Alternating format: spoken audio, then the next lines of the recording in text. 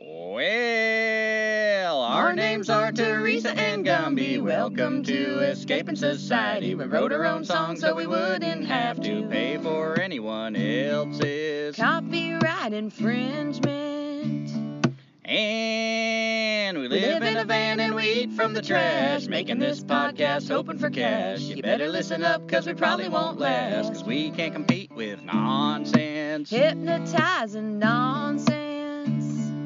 Oh, society sucks and we don't need it. It's killing your kids, so why do you feed it? They'll tell you to stay, but you don't need to heed it. You can give them the finger. There's no time to linger. So, thank you for listening to our song. It's not very good and it went kinda long. Don't care if you like it, cause we'll be gone over that next horizon. Cause we ain't got no address. Truth. Go. Welcome to Escaping Society, Episode 10, If I Didn't Have Kids. I'm Teresa. And I'm Gumby. And we often talk to people who have kids about our adventures. And a lot of times they think that what we're doing, living out of a van, hitchhiking, backpacking, scavenging, all sorts of stuff, they think that's really cool. But they can't do it because they have kids. But if they didn't have kids, is what we always hear, then they would be totally about, doing something else. We even mention, like in our theme song, society sucks and we don't need it. It's killing your kids, so why do you feed it? So this episode is going to kind of explore what's really behind that statement, if I didn't have kids.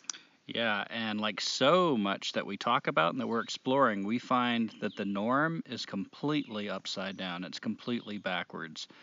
Hell, we should do a whole podcast of upside down truth sometime. But this one is a good example. People say, if I didn't have kids, I'd be doing the hitchhiking, I'd be doing the dumpster diving, whatever. And we're not saying everybody thinks that. A lot of people just say, you guys are crazy and, that's disgusting. But the people that do find some kind of interest in this often have that response. I would say, because you have kids, you should be doing this stuff. Let's look at the norm. The whole going to work, 9 to 5, you pay your bills so you can have this house and this car, and then you give your kids all the latest gadgets so they don't have to feel inferior to their peers. So we're in this keeping up with the Joneses kind of mindset, like the latest video games, because your kid's seeing the neighbor kids have all these video games, and they don't want to feel poor, and you don't want them to feel poor, and you want to feel like a successful parent. And I feel like that's completely upside down. Because you have kids, you should be trying everything in your power to show your kids another way. Like the consumerism, the dumpster diving over the consumerism, scavenging, finding ways not to feed the things that are directly killing your kids. Like so much of the stuff isn't even debatable. The debate is whether we're going to fix it or not. The debate is not whether right now what we're doing is destroying their future. So it'd be nice if we could get together on like just some of these simple truths and turn it right side up. Because you have kids, you should be exploring maybe giving up this excessive lifestyle that includes the house and the land ownership and the bills that keep you busy and alienated from your kids, that make you feel like you have to pay more money to send your kid to some summer camp or pay a nanny to come watch your kids.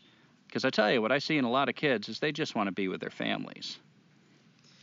Yeah, and I mean, I've thought this for a long time. Obviously, Gumby and I do not have kids. We've mentioned that in previous podcasts. But whenever I've talked with people who do have kids, I just feel like if I did have a kid, I would be caring even more than I do right now about the health of the planet, of our environment, of our society.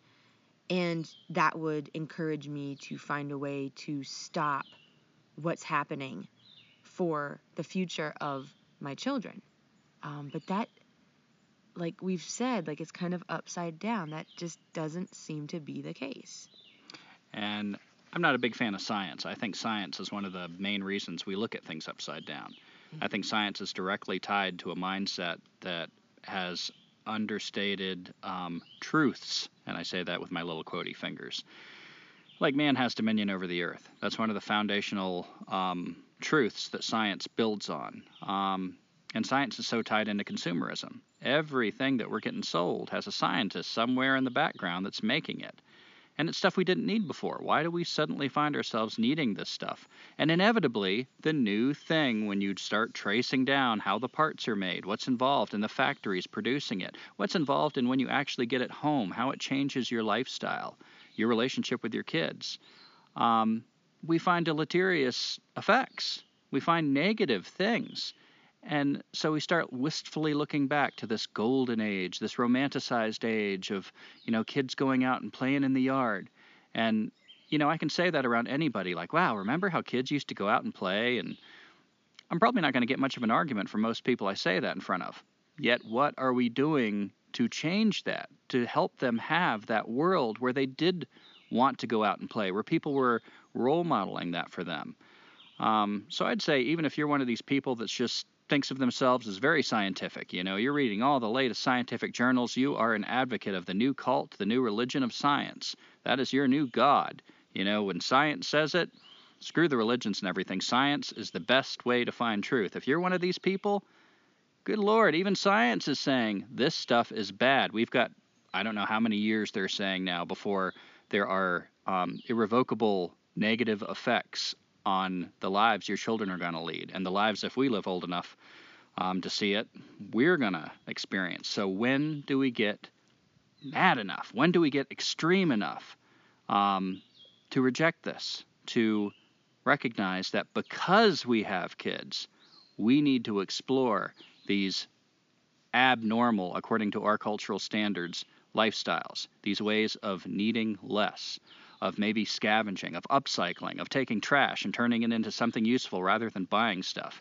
If you get creative, if you take some of your time back and say, screw you guys that are trying to make money off of my time or trying to prostitute the finite, precious hours of my life just to give me some change so I can still feel poor and insecure, I'm not doing it anymore.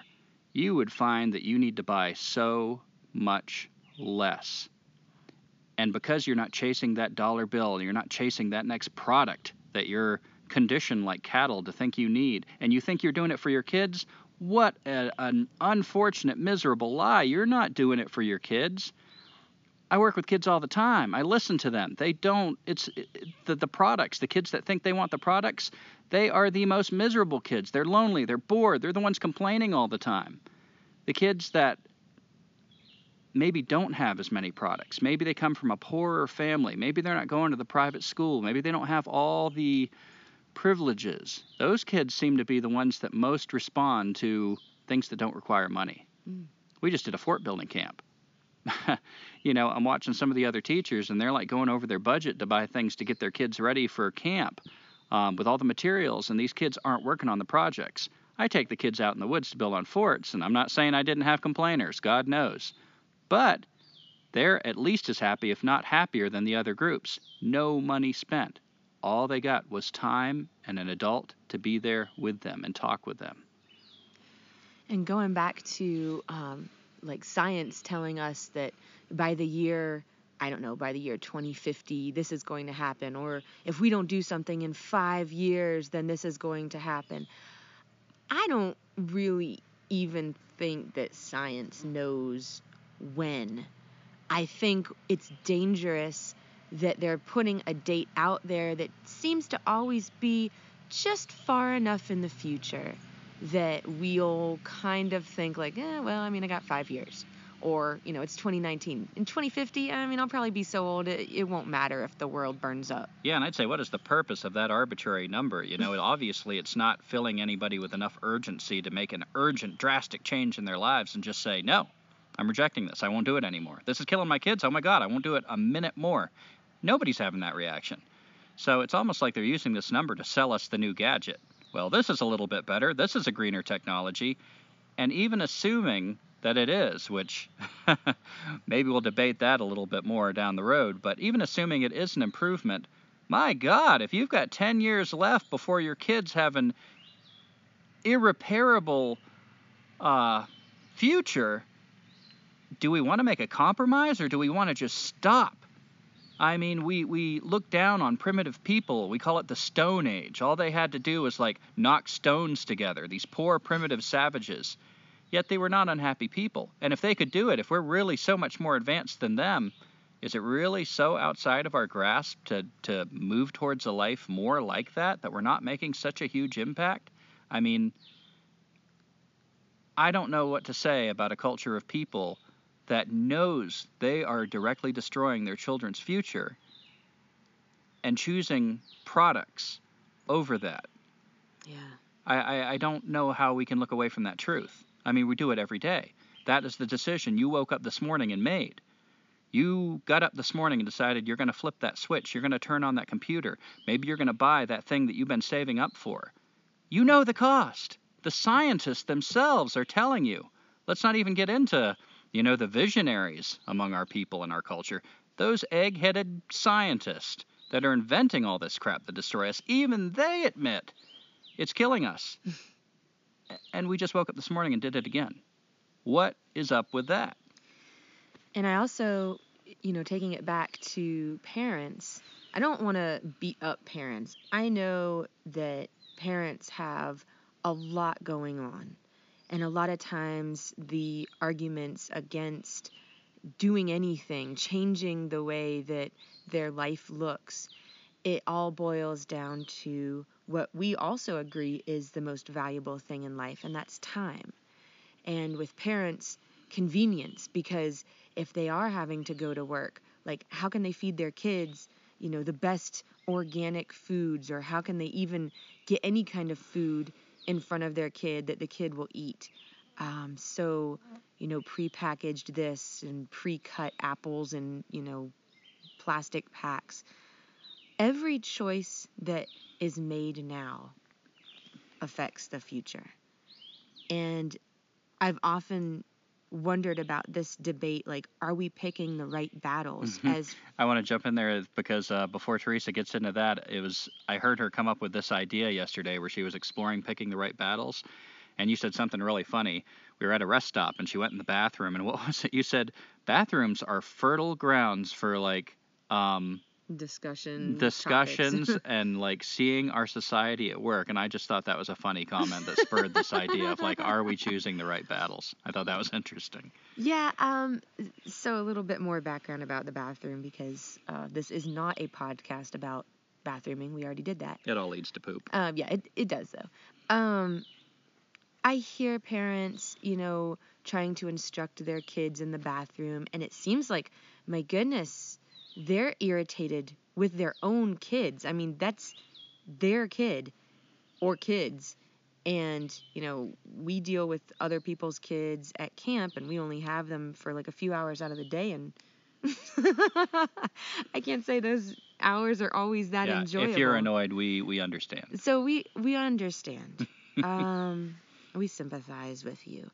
But looking at, just for example, the bathroom, like, what have we done with our bathrooms? We used to go out into the woods to take a crap. Then we had some sort of outhouse. And even now, you can have compost toilets, and they're amazing.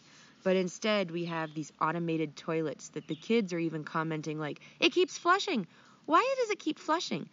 We were sold on the idea by scientists that these toilets were, like, reducing the amount of waste of water going down the toilet. Instead of using 9 gallons of water, it uses only 2. But it flushes 4 more or 5 more times than it had to because it's automated. If you would have just let me be in charge of it, if we're going to have an indoor plumbing situation, I know it's not that hard to flush a toilet. And then you get to the sink, and the water, you put your hands under it. Maybe it works, maybe it doesn't. Maybe you walk away and the water's still running. Maybe you've been conditioned because you're a child that was born in 2009, and the only thing you know is a sink that just turns on and turns off by itself. So whenever you get in front of a sink that has a handle that you have to shut off, now you don't even know to shut it off. We've done that. We've done that to adults as well. And then the soap dispensers that, they're going to save companies money because they, like, only dole out a little bit of soap at a time. We all know what to do. You just keep putting your hand under there and using it. and the paper towels for that matter, all those dispensers are using non-rechargeable batteries. So now instead of just wasting paper and wasting soap, we're also wasting batteries that are ending up in our landfill. And because we accept this lie, it makes us feel better. That's all we're being sold, is a little temporary feeling that we've done something. We've done our part to improve the environment, and it's a lie. We've used science to make it so that, oh yeah, all of these gadgets are actually helping, and they're not. And when I talk about, are we picking the right battles for our future? Because every choice that's made now affects the future, not just for us, not just for our children, but for generations on and on. I think about every little thing. Like, there's this huge, talk about plastic straws in 2018 and 2019 so far. I still see people using plastic straws, forks, whatever, wasting, all over the place. And it makes me wonder, like, do those people think that the battle's even worth it? That are wasting, and it really gnaws at me, because I feel like I want to help, but then I see all these people around me that are just, oh well. That was the comment I heard in the bathroom, like, oh well, it's just wasting stuff, oh well. And that's kind of the feeling I get from a lot of people, that they just don't care. They're just like, well, I don't have the time to figure all this out. The beast is too big. Mm-hmm.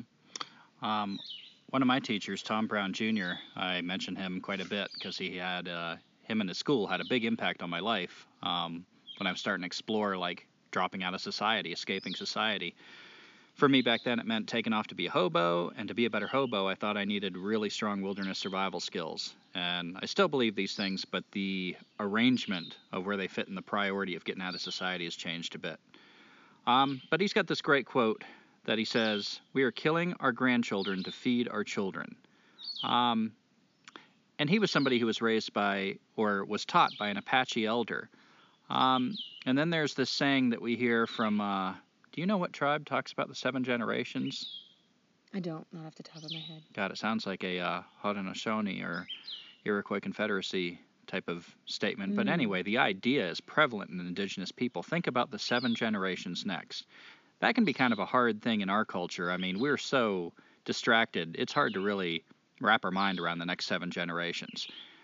But I'm looking at Tom Brown's quote, "We're killing our grandchildren to feed our children."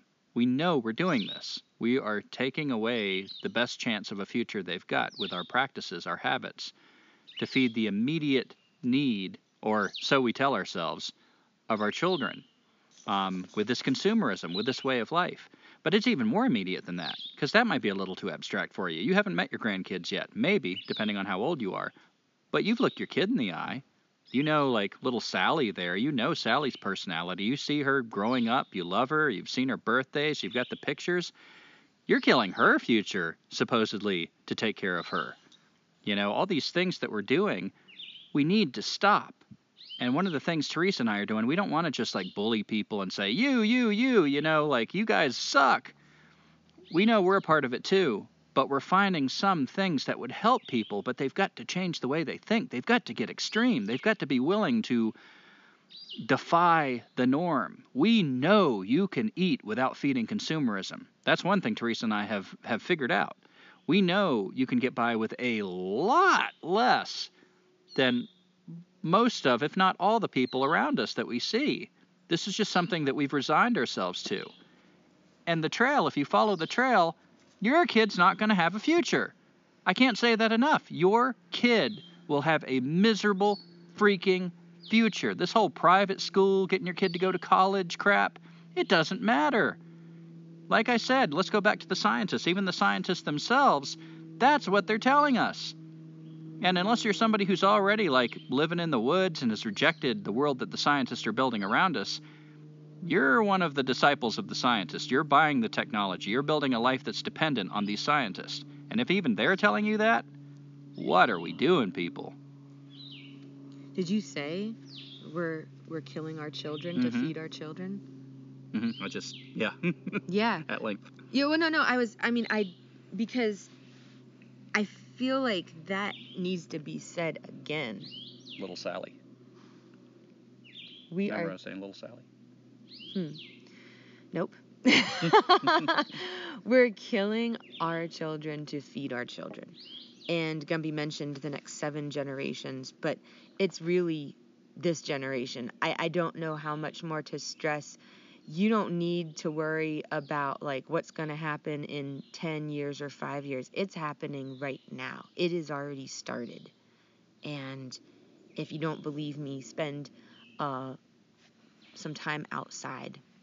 And if you're in any doubt, yeah, listen to people from around the world. Listen to people that travel, like truck drivers. They notice it. And I don't usually consider truck drivers to be, environmental activists. Open your eyes, listen, feel it. There's something going on, and it's happening now. Oh my God, yeah. When we were hitchhiking last year, we were at a truck stop, and just, a lot of truckers walking by saying, I'd like to give you a ride, but things have changed. I used to give people a ride, but, the trucks run different. The companies are different. It's harder to give somebody a ride. We could still catch a ride with a trucker now and then. But the interesting part relevant to what Teresa was just saying is over and over, these truckers were noticing the climate change. These are people that travel the country regularly, and they were all marveling at how hot it was. Like, something's different year after year. And these are not like, dreadlock granola activists. These are like, your old, like, Billy Bob, been doing this his whole year, probably votes Republican, like, he's not really necessarily like somebody that, I don't want to say he doesn't care about the environment, because often I'm surprised that the people that are like that are actually the people that in their way sometimes care even more about the environment than the other crowd that like really likes to put up that facade. But they're noticing it. They are noticing something happening, these people. But when we're in our little insulated worlds with our air conditioners and everything, it's so easy to ignore it. If you're just flipping on TV, going to Facebook, getting on your computer, going in your car, you might hear a little news story about it, and a little news story about it. Good God, that should be front page news. We're hearing about Kim Kardashian, and we're not hearing about the 150 species that went extinct today. I mean, fuck the news. The boiling frog. This isn't an analogy that, most of us are familiar with. You put a frog, it says, in a boiling pot of water, it's going to jump right out. You put a frog in a comfortably, cool or warm pot of water and slowly turn up the dial and boil it. It's said that the frog won't jump out. I have never experimented with this myself. I don't plan on it, but the analogy, I think, is very interesting. I think that's kind of the situation we're in. If all the environmental destruction had happened in, let's say, the span of 10 years, oh my God, you'd be so alarmed. You would probably be rejecting this stuff like it's poison. You'd be spitting it out. All this technology, all these ways of life. We'd be so alarmed that everybody would be reacting. The problem is the shortness of our lifestyles. And I think one of our talents as a human animal, or any animal that has survival value, which if it exists now, it has some kind of survival value, is adaptability. This can work against us because we can make any change into the new norm. And some things, like when we start taking control of things involved in the cycles of the earth that we shouldn't be in control of, we should not accept that as the new norm. It's happening just slowly enough for us to get used to it. So it's always, like Teresa said, like 10 years, 15 years off. It's enough to alarm us, but not enough. What if it's now? What if it's happening right now? And it's not just you, it's your kids. It's everybody's kids. Daniel Quinn, I'm going to mention a couple of his books that are really relevant to this topic. But he's got this great essay that he calls The Boiling Frog in his book, The Story of B. And you can look this up online without having to read the whole book. Just go to, I think it's oilcrash.com or something. Look up Daniel Quinn, The Boiling Frog. Just read through that. It's a quick read. It's just the essay called The Boiling Frog, not the whole book. And wow, I found that to just be a really instructive thing. He goes through the whole history of our culture, 10,000 years, and he makes each segment of it the doubling of the population. Every time the population doubled, that's a span of time. And you see that get shorter and shorter and shorter and shorter and shorter until right here it's like, 20 or 30 years, the population doubles. And he focuses on all the things that have never happened before. Mm-hmm. These are things that aren't part of the normal human experience. And wow, that just blew my mind thinking about how long humans have been here and how comfortable we got. Our elders had something important to share with us because their lives weren't much different than their grandchildren. So we revered our elders. They were a wealth of experience. Now, we fill our lives constantly with things that have never happened before. We feel like we're stagnating and failing if that isn't happening. One of the side effects is our elders have less to share with us. We like to hear their stories, but they're kind of anecdotal. They're like historical. Like, what can our elders tell us about this changing world? What can our parents even tell us? Now our grandchildren have to teach the elders how to use all these new gadgets that they suddenly feel like they can't survive without. Another inversion, completely backwards. It's like we're in bizarro world. We're taking the truth, turning it upside down at every chance we get. And that boiling frog, yeah, just go read that. If things were happening a little faster, I think we'd feel more of an urgency. And I also think Hollywood, we see movie after movie about the end of the world, the apocalypse, and it's always this big dramatic thing. Judgment Day. It's the day this happened, this big event. What if the end of the world doesn't look at all like that? What if it's not the day the zombies start walking the earth? What if it's this thing that's just slow enough to be a slow death? Because I think we are in the middle of the Armageddon, the apocalypse, the end of the world. But because it doesn't look like we've been taught to think of it, we don't recognize it. So we don't act like we're in the apocalypse. But we need to have that urgency, because I believe the earth has hugely regenerative properties. I believe if we stopped what we were doing, if we cared enough just to stop, make that sacrifice. I mean, hell, we applaud all of our veterans. They go make the ultimate sacrifice, right? At the behest of politicians. What if we all felt like that? What if we all recognized that we are soldiers and we are put on the wrong side of things? We are put in a battle against our own planet, against the future of our children. What if we made the sacrifice? Every single one of us. This could stop today. It could stop right now.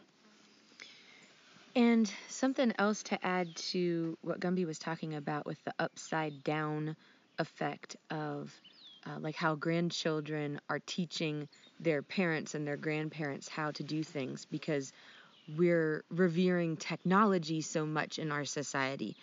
It's also happening that we're raising a culture, a society of robots. We do things and we have no history. We have no awareness of where that came from. Maybe something that we're doing used to work in the past, but we're doing it now without any history attached to it. And maybe we're doing something now in the present that in the past they figured out actually didn't work long term, but we don't know that because we're not listening to our elders. Our elders are often so old and decrepit that we're, thinking that they're senile when they tell us, oh, you shouldn't do that, that's bad. So even that is contributing to the upside down ness of our culture.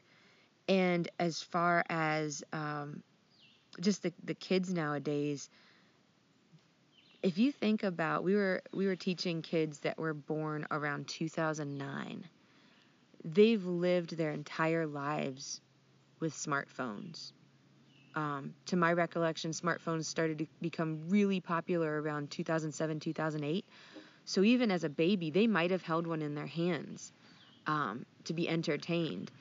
And all of these distractions are perfect for having an entire society not really care so much about what's going on around them. And I think I felt like I had something else to say. But Gumby, did you want to add to that? Yeah, well, jump in if you remember what that thing is. I would just say, like, the first time I heard people compared to robots was also in a Tom Brown Jr. book when I was, before I took his classes, I was reading his books.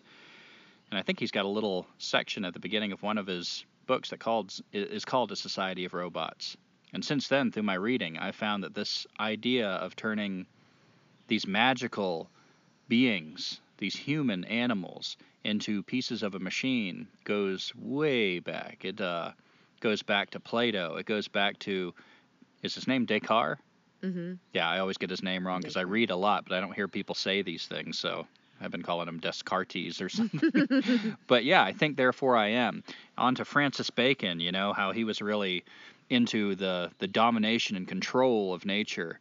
I mean, there's just been one philosopher and one researcher after another through history that has slowly edged us towards thinking of everything as a mechanism. Once we started thinking of nature as a mechanism, as pieces of a machine, it gave us power over it because we didn't have to ask permission anymore, and we didn't have to feel bad about anything we did to it. It was just here for us. It was a piece of a machine, and it was a human-serving machine. But it was a monster we created, this big Leviathan. We couldn't stop it, and before long, it had infiltrated our own tribes, our own people. Suddenly, we're being treated like pieces of a machine. And at first, the rich can benefit from that. But now, I don't think anybody benefits. Even the rich are pieces of this machine. Look at your job. You may do your job in a very unique way. People know your name. People like to joke with you. But look how quickly you can be replaced. I have been in so many jobs where I really did a good job. I felt really good about my work. But, when the time came when my path diverged from the management's and, I either got rid of myself or they got rid of me, I was replaced. I was a piece of a machine. And that's a scary way to live. And one of the truths I think we all need to face, if we could all just face this as a group, and I think this is something that all truths point to, is we are in fact failing our children right now. You may think what you're doing is like you're making sacrifices for your kids, and maybe on a small scale, you are. But in a bigger picture, we are all failing our children. If we could face that, if that jars you, if that makes you feel bad, if you want to punch me in the face for saying that, good. That's the emotion I want to see evoked, because we need to feel strongly. Because once you get done denying it, it's a hard truth to just dismiss. Like these scientists, they're not doing it by themselves. When they say that the Earth is in the shape it's in 10 or 15 years, Derek Jensen, he says something really interesting where he says, don't identify with your abuser. That even if we all stopped immediately polluting the Earth, that the corporations alone do like 85% of it. So I find that interesting because I like that he brings that up. I agree with that on one hand, but at the same time, if I had Derek Jensen right here and he said that, I'd ask him, well, who feeds the corporations? Mm-hmm. They don't exist without us feeding them. So doesn't that put the responsibility right back on us? Not to just dwell in guilt and feel bad about ourselves, but to recognize we have power. We could stop this. So, what is our responsibility? We're taught that our responsibility for our kids is the best schools, the best technology nowadays, because if they don't have the up-to-date technology, they can't keep up with the other kids in this competitive marketplace, we're told. What's our responsibility to our kids? Food, and yet something's wrong. We all know it. Oh my God, I can't believe when I have a group of kids in the camp, how many have weird allergies I've never seen before. These weird names, this relationship with their food. And these are kids that are going to private schools, a lot of them are vegetarians, vegans, and yet something ain't working. Something is incomplete in this equation, and it's getting worse. It keeps getting worse. So I'd say our responsibility to our kids first and foremost is give them a future. Let go of the insanity. Teresa and I met this really neat guy at a park. We're in Asheville, North Carolina. We have 1 week off from summer camp right now, so we're escaping the heat. We went straight to the mountains for this week. Went to Asheville, went skinny dipping in one of our favorite places.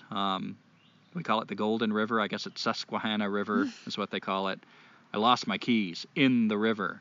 So Teresa has to go get help, meets this guy, and he helps us out, lends his phone. We call AAA. Find my keys. The call gets canceled anyway. That tragedy was averted, but it felt like it was all kind of meant to start this conversation with this guy. Oh, damn. I lost my trail of thought now, too. Well, we were talking about what is our responsibility. Yeah, our responsibility for our kids. But yeah, it was a really interesting conversation. Man, I know I'm going to listen to this and that was what I was talking about, but let's move on. Maybe it'll come back to me and I'll jump back in.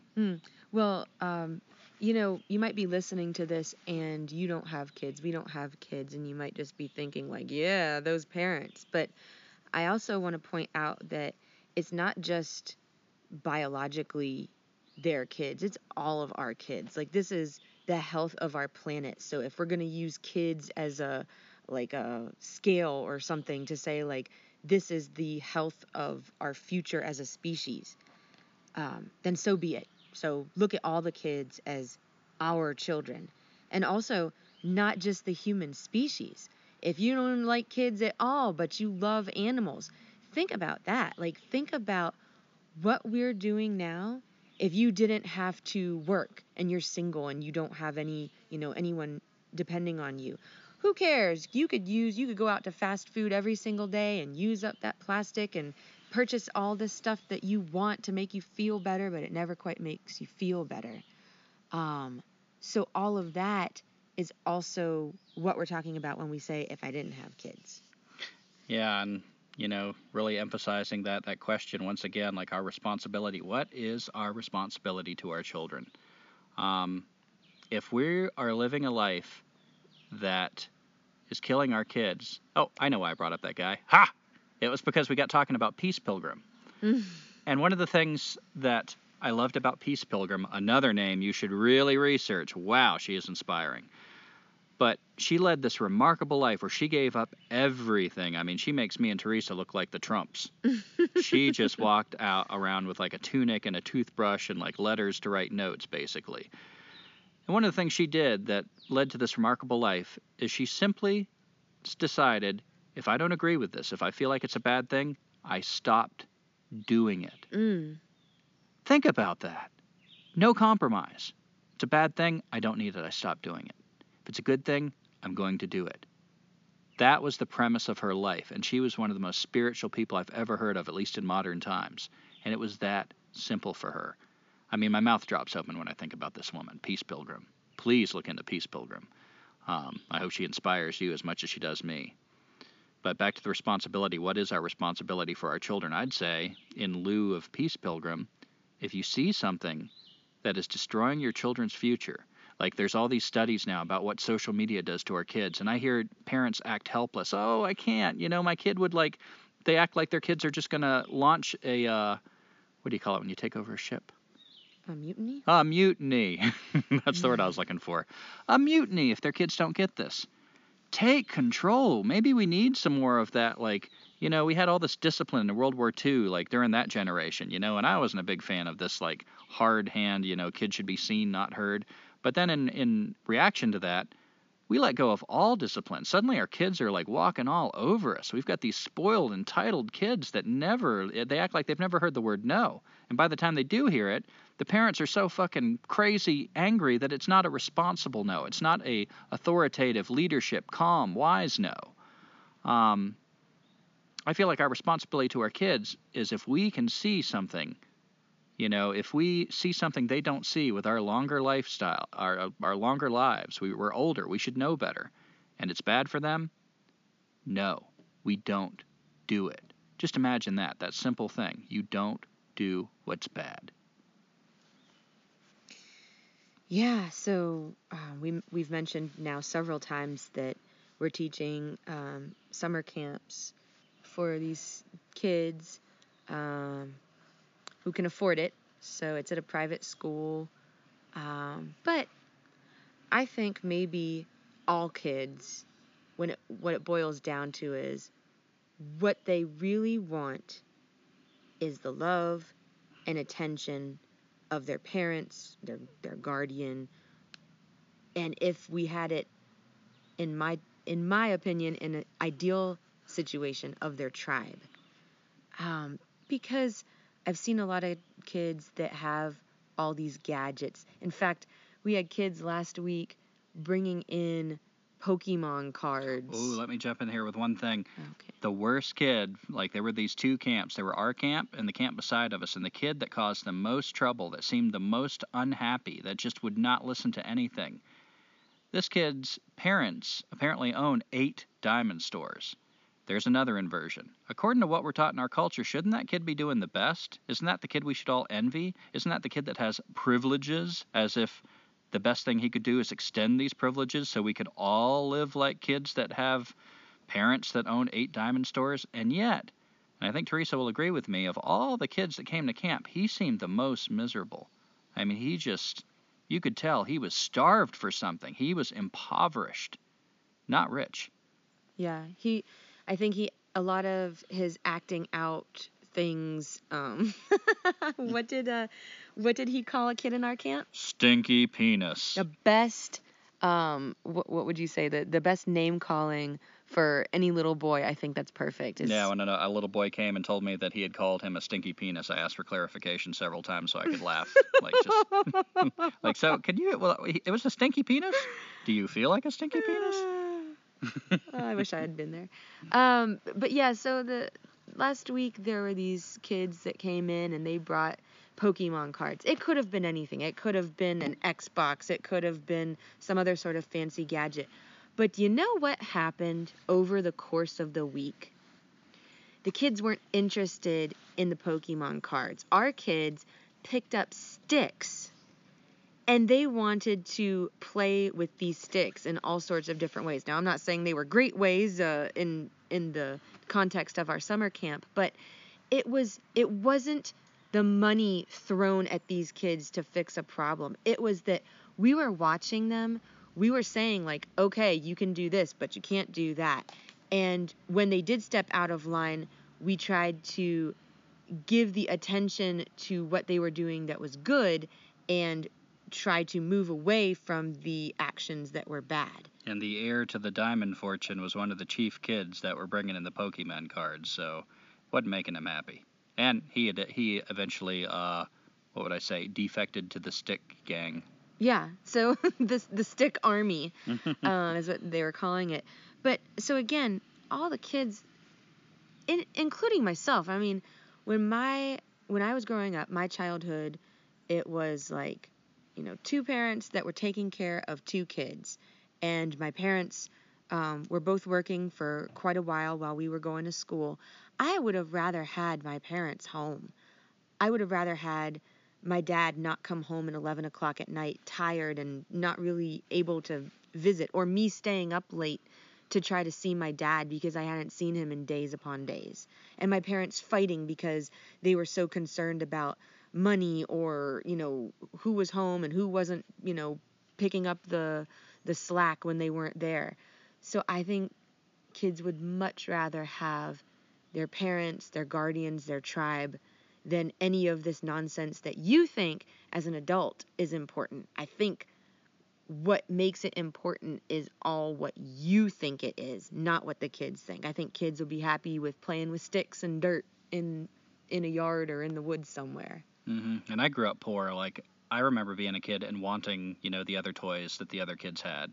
And it wasn't that my parents were great disciplinarians and they just said no because they saw it was bad for me. They couldn't. But I look back on my childhood, and even with my dad going crazy, the alcoholism, he was abusive towards my mom, there was a lot of bad crap happening. But I loved my childhood, and a lot of it had to do with being poor. And some of the kids that I grew up with are now parents themselves, and they say things like, I don't want my child to have to grow up like I did. Holy crap, we had a great childhood together. I was there. Like, we went in the woods, we played games, like, we explored the creek. I mean, we got into trouble, but it was like, that's how we learned. That's how we broadened our experience. And when I see the way these kids that are supposedly being saved from this horrible childhood of poverty, they're miserable. Like, it's not a good thing. They're just, all they want to do is play video games. They're rude. They're checked out. They're unplugged from reality because they're plugged into this virtual reality. It's scary. It's scary what's happening. So, yeah, I just underline that again, that this idea of rich being good, poor being bad, another inversion, another completely upside down mockery of the truth. The rich people are impoverished of the things that matter: quality time with their parents, quality time with their peers, the feeling that they're connected with like the simple things of nature. These aren't things that you can buy. These are things that money gets in the way of. Indeed. And another example of, parents saying if I didn't have kids, then maybe I could live in a different way. but then, making that decision that work and money is going to be more important than spending time and giving attention to their kids. One of my friends was working as a babysitter for a couple. These parents had jobs that gave them both a lot of money. And their 12-year-old girl, they wanted someone to stay with her overnight while they were out of town working, and be there in the morning to take her to school. So basically the parents weren't there. They were busy working, and they must have made the decision, based somewhat on thinking that that was good for their family. This 12-year-old girl attempted suicide. Presumably having whatever she could possibly want, whatever money could buy her. 3-story house. She went to a private school. She said that there was too much pressure as a 12-year-old, and tried to commit suicide. And now she's not only having to work through all of that stuff that brought her to that point, but she's kind of branded in this society. She kind of already has a file going now. She knows what it's like to go to a hospital and be on suicide watch as a 12-year-old. So think about that the next time you throw up the words, well, if I didn't have kids, maybe I wouldn't have to work. Maybe I wouldn't have to pay all these bills. Think about maybe scaling back. Yeah, and, in lieu of that, like, again and again, I think we come back and hammer the same points in different ways, and one reason we do that is I hope that in exploring an idea, like, there are certain ways that we're just not ready to hear certain things, but maybe there's some angle of looking at something that's like, all right, that kind of struck me in a place that I didn't have my shields up, like, I'm going to have to think about that a minute. But in considering a different lifestyle, I really believe that tribal lifestyles were the best, and we can't fake it. I see a lot of people trying to, like, I have my this tribe or that tribe. I see communes, that's supposed to, I think, kind of mimic a tribe. Intentional communities. Intentional communities, yeah. And as Quinn says, I think, again, in the story of B, he talks about communes, and he says, we need to escape the prison. A commune is like a community within the prison. We need to completely escape this prison of our culture, because if we're still like a little community and we've decided we're just going to kind of like get together, maybe it's a little bit of an improvement, but the prison is still going to kill us all. So yeah, I'd say, however, we can start moving back into this idea of like, I've heard it said that 150 people is ideal. When you get much beyond that, you don't remember anybody's names anymore. They're not really a community. They start to be numbers. It just invites tyranny. It invites somebody who doesn't see the people as people anymore and starts looking at them as math equations, numbers. That's when really scary shit starts to happen. And that's when we start destroying our children's future, because they become little numbers themselves. Hell, isn't that one of the first things you get when you're born, your little social security number? It's like you're already in prison. They might as well put that social security number on the back of your shirt. So yeah, I would really, when I picture a future that is, once again, in harmony, I picture tribes. I picture a future that looks a hell of a lot like the distant past. And Gumby and I were talking about this, of course, before we record the podcast, and I was thinking, well, I mean, what do people do before getting into a tribe again? Because, like, I think you mentioned, like, you kind of have to have it out of necessity. It doesn't work if it's just this gathering of people that say that they're a tribe, but there's still this separate culture going on, because there's always this possible desire to like go and get a pizza at the place down the street, or to go, put gas in your car and go for a drive and be alone somewhere else. Yeah, when you have to work things out with the people around you, you find ways to work it out. But when things get hard and you don't have to and you're faking it, it's a hell of a lot harder to keep faking it. Because you can just pull the plug and go back into whatever like gave you the short-term feel good. Exactly. So what do you do in the meantime, kind of like as you're waiting to be able to have this situation again that's right for a tribal community? And I think it's time to get creative. Gumby and I, we've shared with you some of the things that we do. We scavenge not just for food, for clothing, for all sorts of supplies that we use on a daily basis. And if I had a kid in my care, I would definitely be breaking some laws. I know it's a risk because I know there's institutions in place to keep us exactly from doing this kind of thing with our kids. I would be taking the risk because it's time to start fighting the people that are breaking every natural law. You shouldn't steal from your children's future. These people are criminals, and if they want to call me an outlaw, I'm going to have to risk that. And if I had a kid, I would be more motivated to do this. Indeed. We talked about scavenging, foraging, having, life traveling around in a van.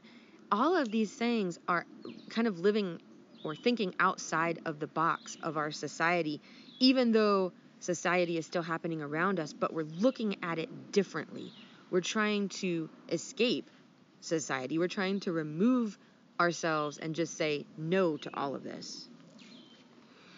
Yeah, and, in simplifying, we're talking about the value of time with your kids. You wouldn't have to work as much, if at all, because there'd be no bills. Start exploring how many bills you can give up. Maybe you're not ready to jump into a life where there's no bills, but I'd say that's one of the first places to look, because these bills are one of the things that keep you a slave, keep you a wage slave. You have to serve the tax collector. You have to serve the bill collector. A lot of these bills we don't need. A lot of these bills, if you really gave it a chance and really tried to empower the alternative, I think a lot of people would be surprised at how enriched their lives are without the crap that you have to pay this bill on.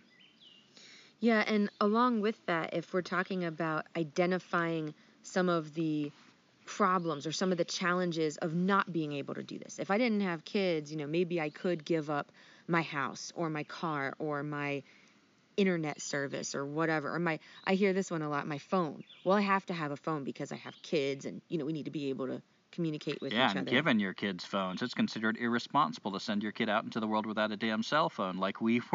We didn't do that our whole childhoods if you're a certain age. I mean, and the population still grew, so apparently it wasn't that dangerous. Yeah, so thinking about taking, for example, technology. So people with money, with the ability to do so, they're sending their kids to our nature camps to learn how to, I don't know, build fires with one match, or build forts, like making shelters in the woods for survival. I don't know if it's enough, but it might be a start to look at things that we see as challenges and then try to identify the opposite of that.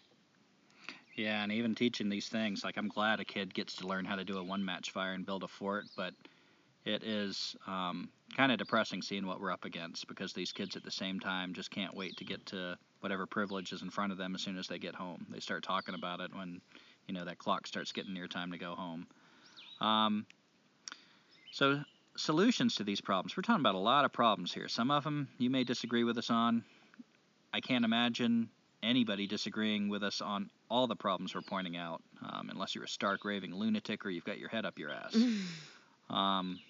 But I'd say some of the solutions are that tribal life, 150 people, around there. I'd say it's the minimalism, not having nearly so much stuff.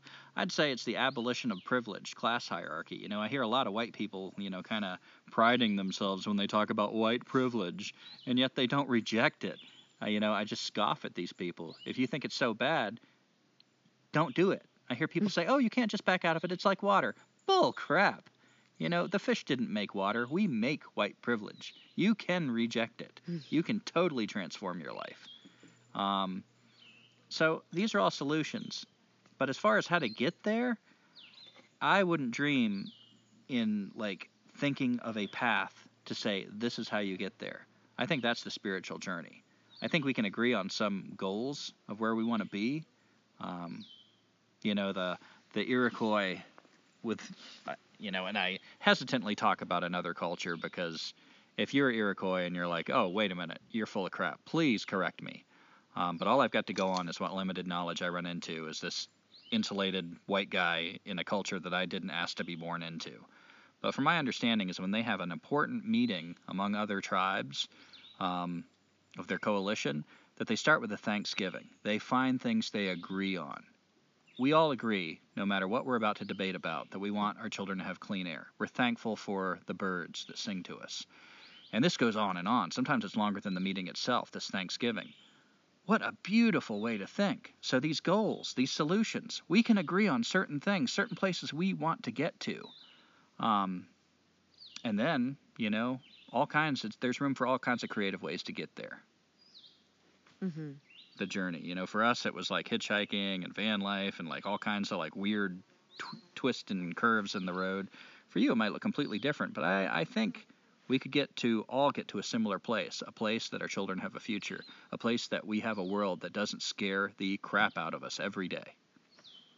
Yeah, and along with that, I mean, I'm pretty sure you covered this, but just to reiterate, like, we can talk about solutions for the whole podcast, but we can't get you there.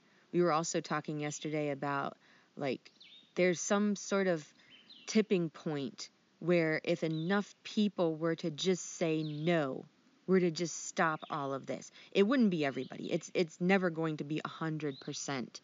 But I don't know what that tipping point is, whether it's 20%, 80%, or somewhere in between. If there are going to be changes made, there's a tipping point where enough people are going to turn away from this and the rest will follow. And if they don't, what if we stop them? I mean, I don't say that in a violent, cruel way. I say that this is not a live and let's live kind of situation. We're living in a way that destroys a world we all share.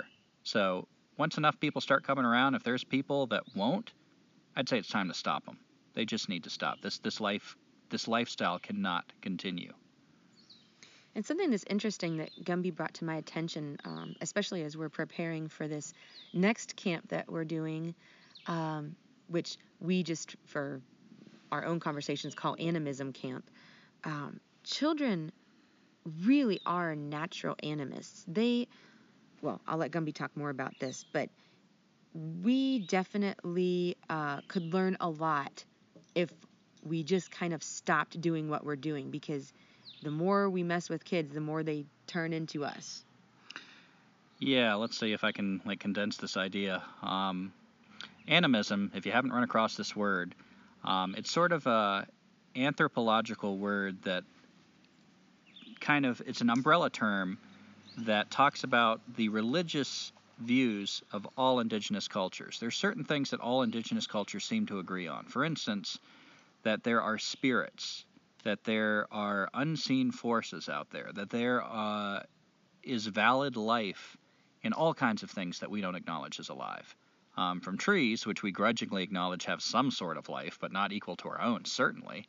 Animals, of course, rocks, stones, things that we don't even have names for. I mean, some of them even distinguish, the different winds as different personalities, different life forms, different species, you might say. This is animism.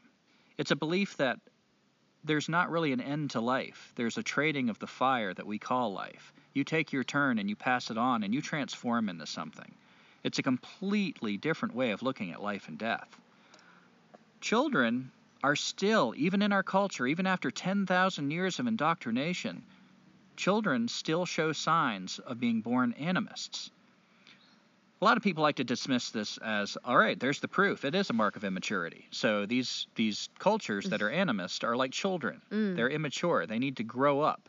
And so a lot of people have kind of charted this little course. Well, first, you are an animist. You believe there's little boogeymen and spirits, and even the rocks talk. And then you become a monotheist. You start believing in one God, and et cetera, until we become our proud scientific culture that eats everything alive and is on its way to dying.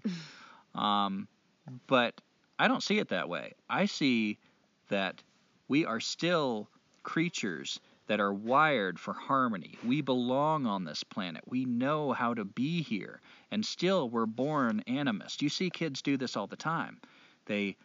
I had a little girl a few years ago. We were doing sit spots. I'd send the kids just out to sit in the woods. She was doing these motions on top of this rock, and I finally asked her, "What are you doing?" She says, "I dance with the wind." It was nothing to her. It was just something she did. The wind was her friend. Kids do this all the time, from their stuffed animals, like their little bear has a name, in ways that as adults, we would usually not dream of doing this. But they see life everywhere. We teach it out of them. We see it as kind of a childish thing, and eventually we condition it out of them. I don't think this is a quality that marks immaturity. I think this is a beautiful quality. Imagine living in a world where we didn't abandon that. One of the things that makes our culture operate is we are a death culture. We need to see things as objects, not subjects. We need to see the world as dead because we have power over it then. We can do whatever we damn well want to a piece of forest or a wetland because it's not alive. It's not sentient. It doesn't speak. It doesn't scream when we cut it down. Never mind the idea that maybe it does scream and we've become deaf to it. And the same argument, was used against other peoples. World War II, you can go and there was all this racist propaganda against the Japs. They don't talk like us. Maybe they don't talk at all. Maybe they're more closely related to monkeys than us. We definitely saw it used against the blacks in our most racial times in our history's development. It's something we used against other people. So how easy is it to just extend that to everything? And now we have power over the world because we can do whatever we want to it. And now we're paying the price for it. And we're about to pay the final price for it, right around the corner, unless we get smart really freaking quick. But it's not hopeless because kids are born wanting to think this. If you don't teach it out of them, we are still animists. If we could just stop, I think that would bloom out of us. It's latent in us. We want to hear those voices again. We want to live in a magical, green, fresh universe that talks to us, full of tribes, tree tribes, bee tribes, rock tribes, wind tribes, cloud tribes. Imagine that world. Imagine how well we'd take care of it. Imagine the harmony. So, yeah. As adults, whether you're a parent or not, it's really difficult to role model looking at things as if they're alive, because we need things to be inanimate. We need to look at everything as a resource so that we could buy, sell, and trade it. Otherwise, we would have to acknowledge that we're murderers of so many things. But who wants to be a murderer? I don't know too many people. So we just teach it out of our children, teach it out of ourselves, that if we can't handle the death of a tree to make toilet paper, well, just don't think of the tree as alive. Yeah, grow the hell up. That's kind of the attitude. Grow up. And we see this in our camps, We see that, in the children that come to our camps, this latent animism, that we're seeing it starting to die, that we get around 8, 9, 10-year-olds mostly in our camps. They're starting to see this as a childish thing, and yet it's more alive in them than adult groups. So yeah, I definitely, that's a teaching and an idea that really spoke to me, is this animism, this world of voices and everything, and that we're still born animists. Something that Gumby talks about a lot, he talks about Daniel Quinn and quotes from his books. And I'll give this over to Gumby, but there is a lot that Daniel Quinn has written about schools versus kind of what was happening in a tribal culture. Yeah, another book that I highly recommend. I've been talking about The Story of Bee. Pretty much anything by Daniel Quinn I recommend, but My Ishmael, what would I say, the protagonist, the kind of student in this book is a little girl named Julie. And of all the things that are getting talked about in this book, really cool things, and this is also the one where he talks about communes, he talks about school, and he asks her some really interesting questions, so Julie, do you like school? And it's yeah, and she's kind of resigned to it, and he asks, well, what do you learn there? And through these questions, he's asking her, so do you remember, all these things you learn? And she's well, I just try to remember it long enough to pass a test. And he's so what do you think is the purpose of this? Do you think, are you going to be a historian? Is that what you plan on being when you grow up? No. And so he starts questioning, why do we go through so much trouble to indoctrinate these kids with these facts that don't seem relevant when kids are natural learners? For instance, we all know how to use money. We're invested in that. We all learn how to play the games that we like to play. We're invested in that. You don't have to go to school for that. We want to learn. So why are we being forced to learn things that it takes so much effort to teach kids that for the most part don't even matter, even within this arbitrary culture we've created? They don't even matter within that. Like the stuff they were trying to teach me in math, I learned what I needed to, and that's the stuff I'm pretty good at. I might have to use my fingers now and then, but I get there. I do what I got to do. I never needed to know calculus. I don't need to know calculus. Unless I had taken a specific job where I needed to know calculus, don't need it. And if I wanted that job, I probably could have learned it then when I started taking an interest in that job. And so, yeah, these are really good questions. And then he asks, isn't it kind of like they're keeping you busy? And he explores this idea that maybe the whole purpose of education, and I'm talking about from public school to private school. I'm not saying there's not a little something here and there that is, kids learn that's valuable, but I think maybe they'd learn it anyway. You just pick up stuff. I've seen this in homeschool groups and unschool groups. I used to be alarmed that homeschoolers would be like 10 years old and wouldn't know how to read. But I've seen them grow up, and when they decided to read, they freaking learned it. And they put all their energy into things that they continued to be passionate about. So think about the economical repercussions of school. These kids can't do anything that, even if they wanted to,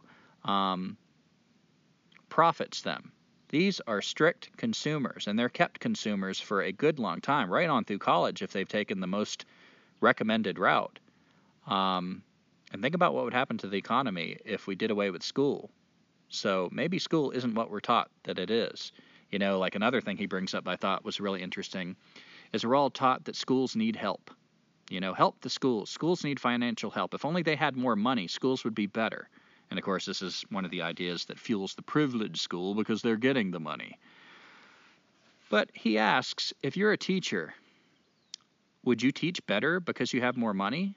And I'm not saying, this is not saying that teachers aren't getting paid fairly. I am all for these teachers that are on strike and saying it's not fair that we're getting paid so little and these other people aren't. But the school system itself, I've found that the more I do without toys and trinkets and little things I have to buy, the better I like my teaching. And I always give it the most effort I can because it's about the kids. And as far as this lifestyle, that requires us to need more money, I mean, that's kind of what we've been talking about in the first place. That's something we all need to look at, teachers and non-teachers, pulling back from a life that needs so much money, to really consider what we're teaching our kids. Yeah, that's there's a lot that we're covering here, and I've always kind of looked at school as, even when I was in school, like in elementary and middle school, I sort of understood it as, this is a place where they send children so the parents can go to work. And the poor teachers, having to keep us engaged with facts and figures that we regurgitate on tests. And God help the teacher if they thought they were going to start this profession and have a lot of money, because that's just not how this life works.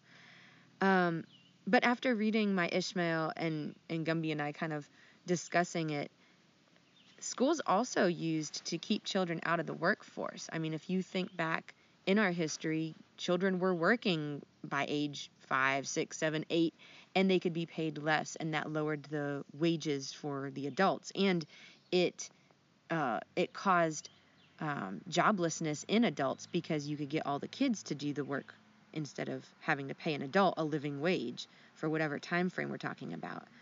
And so school is not only just babysitting, but it's also keeping children out of the workforce until we're ready for them to join the workforce. Yeah, we're just conditioning these kids to join the workforce, which fuels the economy. So the almighty dollar, I mean, that's what it's about. If it was really about nurturing your kids and having a kid that is educated, really think about your kids, they follow their passion. This is something we're wired for. If we've killed it in them, it's probably because of a school. Like I said in another podcast, I've heard it said that it takes a lot to kill a child's passion for learning, because we are learning creatures. They're like little sponges that want to learn stuff. And one of the things that accomplishes killing a child's passion for learning is school. And I'm not altogether sure that that's accidental. Because you know what's kind of dangerous to a culture that has all kinds of holes in its logic, that is just, what am I trying to say? That is just blatantly killing us? It's a thoughtful person. It's somebody that has protected their time to think about things, and also has developed a mind that they can reject some of the things that they're taught that they can't reject, that knows they can call bullshit on it. So if school is killing this curiosity in kids, well, it kind of works to the favor of our culture, doesn't it? Because then they just resign themselves to get a job and go along and, do their little part to contribute to society. Yeah, and if you have kids that are unhappy with school, they're unhappy with this process, they're unhappy with society, what do we tell them? Well, even Gumby talked about this in one of our podcasts. His school counselor, well, just keep trying to get good grades so that you could go to college and get that good job so you could buy stuff to make yourself happy. And we know as adults, that's not how it works. Yeah, and another thing that Quinn talks about that I found very interesting in, oh man, I wish I could have found the book in time, because this was like a little part of a quote I could have probably read. But he compares a 12-year-old from our culture with a 12-year-old from an indigenous culture. Now, he asked Julie, and I think maybe she's 12 in this book, he says, what if you just got dropped in the middle of a city? Would you know how to survive? What do you think your survival value is? And she's like, no, I wouldn't know what to do. And he's like, but you've been going to school, like, you've been getting sent to this institution since you were, 4 or 5? Maybe even earlier, if you're one of these people getting a head start. Shouldn't you have survival value in this culture? And she's like, well, I think maybe I will after I get done with college. And he said, yeah, that's kind of what you're supposed to think. And as long as you do that one thing you're supposed to do that you've learned to do, people will trade you the goods you need to survive. But God help you if that falls apart, because then you're going to need to be on welfare. You're going to need the government's assistance. Now, that might seem kind of normal because, again, the boiling frog, we've had time to get used to this crazy idea that that's just the way it is. God, I hate it when people say that, as if they had no responsibility in things being just the way they are. Oh, well. And he says, now consider a 12-year-old from an indigenous tribe. By 12 years old, without going to any institution, without having anything forced upon them, without having their curiosity killed, but encouraged, this child has huge survival value. 12 years old, if he suddenly finds himself out in the woods, he's among friends. He knows what plants he can eat. They're talking to him. They tell him, you can eat me. He knows medicines. He knows how to build a trap. He knows how to catch food. He might not be the best hunter he can be at 12, but he's got pretty damn good odds that he can survive. Imagine the security of that child. He already knows how to help his tribe. He already can begin to take care of his family in a meaningful way, not in an exploitative child labor kind of way, but just in a natural, because I know my place. I belong here, and I've been taught by my people how to keep this place healthy. Why aren't we doing that for our kids? Is it really so impossible? Is it really so far beyond us to do what every indigenous tribe, including your own ancestors, all of our ancestors did this? I don't care how lily white your ass is. You've got ancestors somewhere back in time that did the same thing. We can do this. It's possible. And I love that Quinn started asking these questions, because it really spurred on some thinking on my own part about a 12-year-old from an indigenous tribe versus this helpless creature we're forming. And why do we want him so helpless? I don't think I need to answer that. Just you consider that. Who benefits from this helpless, dependent creature, this poor 12-year-old? Did you want me to? Yeah, so one of the things Quinn explores, and I don't completely agree with this idea, but I think it's an interesting thing to bring up, is he says maybe one way, just as an example, because people keep asking, well, what's your solution? And I like that Quinn doesn't give solutions. I like that he spurs questions, because I believe solutions really have to come from you. You have to get creative enough and invested enough to come up with your solutions. But I feel like Quinn kind of got pushed by his listeners, like, well, I want a solution. So he started suggesting some things, and one was the learning fair. What if you had a city that just decided they were going to do an experiment, and instead of school, instead of anything that like was forced upon the kids, it was understood that you did your job and kids could wander anywhere. That was their school. The city was their school while you did your job. And you had agreed that if a kid comes up to you and asks, can I help? What are you doing? Ask questions. That you would just freely answer them. If it was something they could help with, you'd find some way they could help. What if we just let go of the idea of productivity a minute? What if it slowed down just a touch so we could teach our kids the things they cared about? A kid didn't have to sit through one damn boring lecture, one thing they didn't want to learn about. They followed their passions completely. What would happen?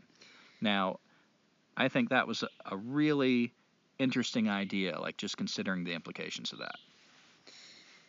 Yeah, and then, think about the jobs in our culture right now. So what Quinn said was really interesting, but Gumby and I, we were discussing this, of course, before the podcast, and wondering if we could take that thought and go further with it, because often people do have jobs that are kind of just, I don't know, they're just busy work. I can speak for myself. And damaging to the environment. And yeah, they're not good for the environment. So what if we could go further and have jobs that are more like they were in a tribal situation, jobs that matter, jobs that make sense, jobs that are working in harmony with nature that children could begin to learn. And also, I just kind of got this thought, it's kind of minuscule in the topic, but if you think about how way back when we would hear about cultures where there would be people getting married or like pairing off, being partners at age like 12, 15, 16. And we think back like, wow, that's really insane. Like, how would I get, my 15 or 16-year-old, like, how would they survive on their own? And I think this is what we're talking about, is we're keeping the children in a certain way as babies, as helpless, as consumers, whereas in the past, we were giving them survival value. It wasn't about keeping them at home playing video games. It was teaching them valuable skills for life to live on this planet in harmony with the planet. Yeah, and all of our cultural arrogance, we like to, as I said earlier, think of these indigenous animist cultures as childish, and us the mature culture. I see us as stuck in our adolescence. We're completely dependent. We're helpless. We're like adolescents who like complain. We just devour. We got these appetites. We never grow up. There are no men and women in our culture. And I think the mature culture, as Teresa's talking about, are these people, these indigenous cultures that do know how to survive on their own planet. I mean, these are magical beings. These are men and women. These are people that live in a magical, rich world and knew how to keep it this way. How can we call them childish? I mean, it's ridiculous. If the mark of maturity, by our definition, is to create this world that we've created around us, I don't want it. I don't want it. I don't want any bit of it. And by our own definition of our cultural standards, speaking of education, it's widely thought that the best education system on the planet we find in Finland. And Michael Moore does this documentary, Where to Invade Next, where he's going to different countries and finding out what works for them that we're not doing in America. And he goes to Finland. And man, I love that part, because I'm kind of with Quinn's line of thinking. I'd love to do away with institutional schools just altogether. But if we're not ready for that big leap, let's consider Finland that still has institutional schools. And let's look at a few things they did. If they have the best educational system, it makes sense to look at what they did that's different. They did away with homework. They shortened the school days. They want kids to have time, to have free time, to climb trees. The camp we're working at, it's one of the rules. You're not supposed to climb trees. To go be kids, to play, just to be kids, because they recognize kids learn naturally. That this stuff, like climbing a tree, is not a waste of time. It's intrinsic. It's as important, if not more important, than the homework they were giving. Kids thrived in this environment. And another thing that I find so important, they did away with private schools. We're doing camp at a private school right now. And I guess the thinking behind that is, if I can afford to give my kid a better education, that they're not going to these public schools with like metal detectors and security guards and threats of shootings and red alerts, that's something I want to do for my kid. I'm doing a good thing. What Finland figured out is, well, if all the rich kids, all the people that have power with their money, that can like affect our society the most, get to put their kids over here, what motivation is there to improve the schools of the poor people? Mm-hmm. if we do away with private schools and everybody shares the same fate, won't it notch everything up? Won't it ratchet everything up to a higher quality? And that's what happened. So, yeah, the school versus private school. Even if you're kind of thinking, I'm not with you, Gumby, on like doing away with the institution of school. Consider at least the private school. Are you really doing something for your kids? Because consider the world that you're creating. You might think in the short term, I'm doing something great for my kid. But you're feeding into class hierarchy. Think about the things being taught underneath the curriculum. You're teaching them that if they have money, they should benefit from it and screw the poor. And how long do you think the poor are going to take that? And then maybe they'll grow up and be resentful towards the poor because now they have to take care of these poor through their taxes, their welfare. It's an ugly system, and it's blowing up in our face right now, and that's something being taught to the kids. Kids are not stupid. These little things underneath, the kids are absorbing this almost through osmosis. Yeah, and Gumby might have covered this already, but the private schools they're feeding the idea of privilege, whether you want to call it white privilege or colonialist privilege or whatever, and the idea of class hierarchy. And some people might think that, just like that illusion of tribe we were talking about before, that maybe private schools, they're people that have the same ideals and we believe in the same things, so this is our tribe as a private school. But just the other week, we heard from someone who Gumby knows, and they commented that, their family fell on some hard times. They didn't have enough money, so they got kicked out of their private school. So what kind of tribe is that? Yeah, it's a pure illusion. You're paying for the illusion that you're part of this family with your little private school. But let your family hit hard times. How about that time when you can't pay that tuition anymore? Family isn't something you pay tuition to be part of. And what does that teach your kids? Hell, what's that teaching you? What have you resigned yourself to? And like I said, this private school I'm working with, I like the people there, and one of the reasons I'm not naming the school is I don't want to just like shame and hammer them individually, but I do think they're part of a system that needs to change. And that illusion, I've known a few families that couldn't pay their tuition anymore, and they are no longer part of this private school family. It's an illusion. It's BS. Yeah, so I was on Facebook talking about Escaping Society, but I still check on Facebook every once in a while.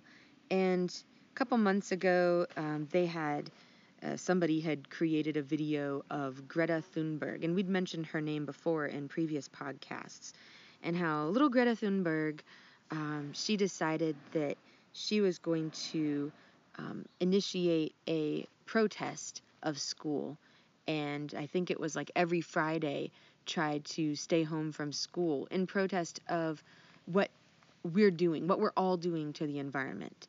And not only did she initiate this protest, but she also spoke to like the UN Climate Change Council. And I don't even remember how old she is, but I think she was like 15 or something at the time. So we appreciate what she is talking about as far as boycotting school, but she's not talking about boycotting school. Well, okay, boycotting a day of school. So, Gumby, what do you have to say about that? Yeah, I find her very inspiring. She got me thinking, like, for the most part, when I think about our culture, I don't have a lot of hope. I just feel like we're doomed. I mean, basically. Every now and then something happens where I'm like, oh my God, things could go a different way. That's got potential. I hadn't thought about that. Greta was one of those people that inspired a thought in me that I usually don't have, like, wow, she's on to something. But it was a day of protest. I feel like the day of protest really being meaningful is past us. I feel like there have been protests when you start looking into history, and they do make little changes.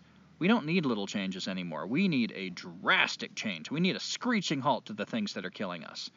So instead of boycotting one day of school, what if kids all over the world refused one more minute of it? Period.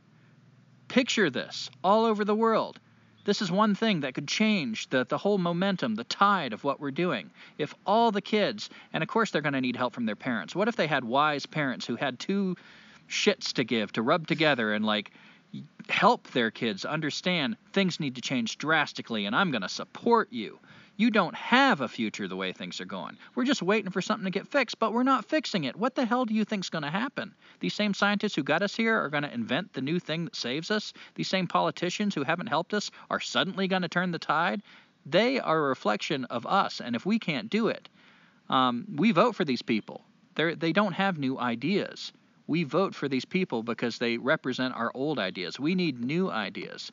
What if every child said, until we come up with those new ideas, until I have a future, no more college, no more high school, hell, preschool, what if they emptied out? Not another moment of it.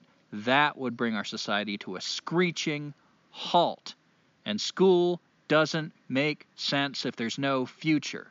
Even if you do, like if all school is preparing you to be a part of the economy, be a cog in a machine, even that doesn't make sense. There's no machine if we're falling apart. It's breaking. So I would really encourage that idea that Greta Thunberg had, and I would push it further. Yeah, like Gumby's saying, our culture is we're kind of played out on protests. It seems like nowadays there's a protest for everything. Like I was mentioning at the beginning of the podcast, plastic straws, plastic cups. Everybody's protesting everything, but it's not really doing very much. It's like the 15 seconds of fame that we used to have for people, or 15 minutes. Now it's like 15 milliseconds. That protest is just kind of lost on us. We need outright refusal. Just stop now. One of the things Greta said that I loved is she said, the house is on fire and I want you to act like it. Think about that. The house is on fire. It's burning right now. The smoke is filling the air. The house is on fire. It's going up. How do you act when your house is on fire? Do you step out to protest the fire and then step right back into it? It's stupid. You step the fuck out of that house and you don't go back in until that house ain't on fire anymore. And maybe you never go back into that house. Maybe you build a new house. So I love what she said, but I don't think she thought about it enough, and I don't think anybody heard that enough and thought about it deeply enough. You don't go back into a house that's on fire. So good on you, Greta, for encouraging people to get out of that house, but don't go back into the house. It's still on fire. Don't complain about the house. Get out of there. It's on fire. Yeah, and like Gumby has said too, like he doesn't really have hope for this generation. And I think, there are glimmers of hope, but at this point, maybe we're kind of wrapped up so much in our technology, and we're not really good communicators, especially compared to generations in the past.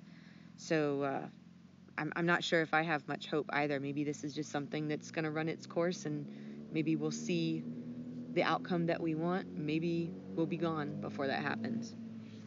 Yeah, I hear some people say, like, oh, I've got a lot of hope for this generation. They're very clever. They're launching all these protests. They're very political.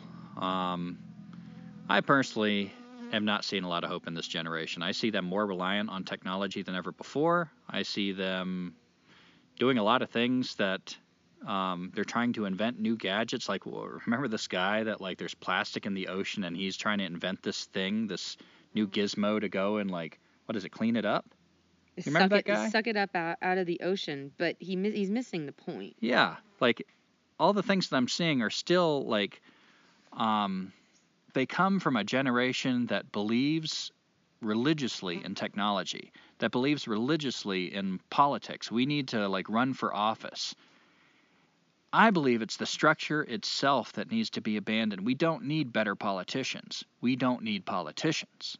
We don't need people who elevate themselves above us, we don't need people who are supposedly in charge of populations. They don't know the name of everybody in their population. We need a tribe, and a tribe doesn't need politicians. We don't need technology, like this plastic that's floating on the ocean. He's trying to find a better way to handle it. What if we stopped a lifestyle that creates the plastic? Yeah. Right now. We could do it. We never needed plastic before. This is a recent invention. Have we so quickly forgotten how to live without plastic? Exactly. And all these little things. People get so focused on the little things. And you might say, well, at least they're doing something. They can work on a lot of little things. It's all the little things. I disagree.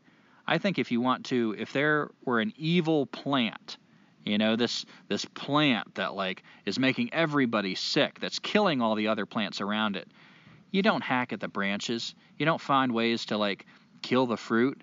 You dig that root out. That's what I don't see in this generation. And and I would love to be proved wrong. But all the ideas, all this political nonsense, it looks like the same old crap to me. And just look year after year at what's happening. It's not working.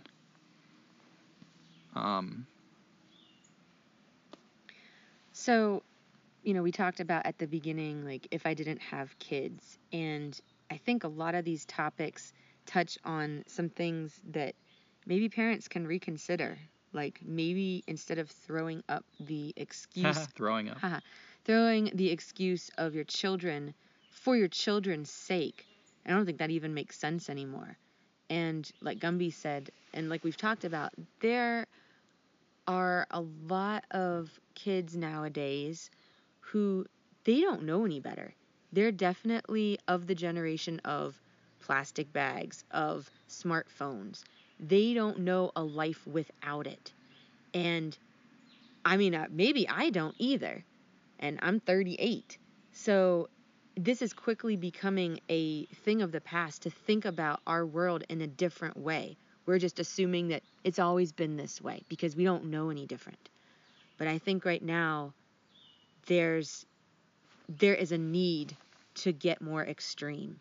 And what were we talking about the other day, Teresa, yesterday when we were driving up to Asheville and, we were talking about not having hope. And do you remember that conversation where I said, well, there's a ray of hope. There's a way of looking at it.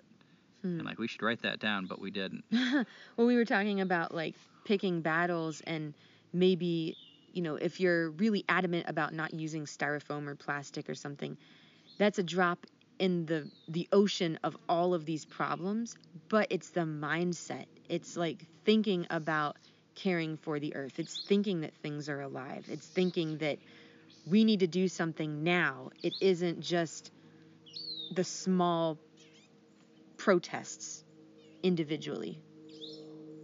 Yeah. Gosh, I wish I could remember that.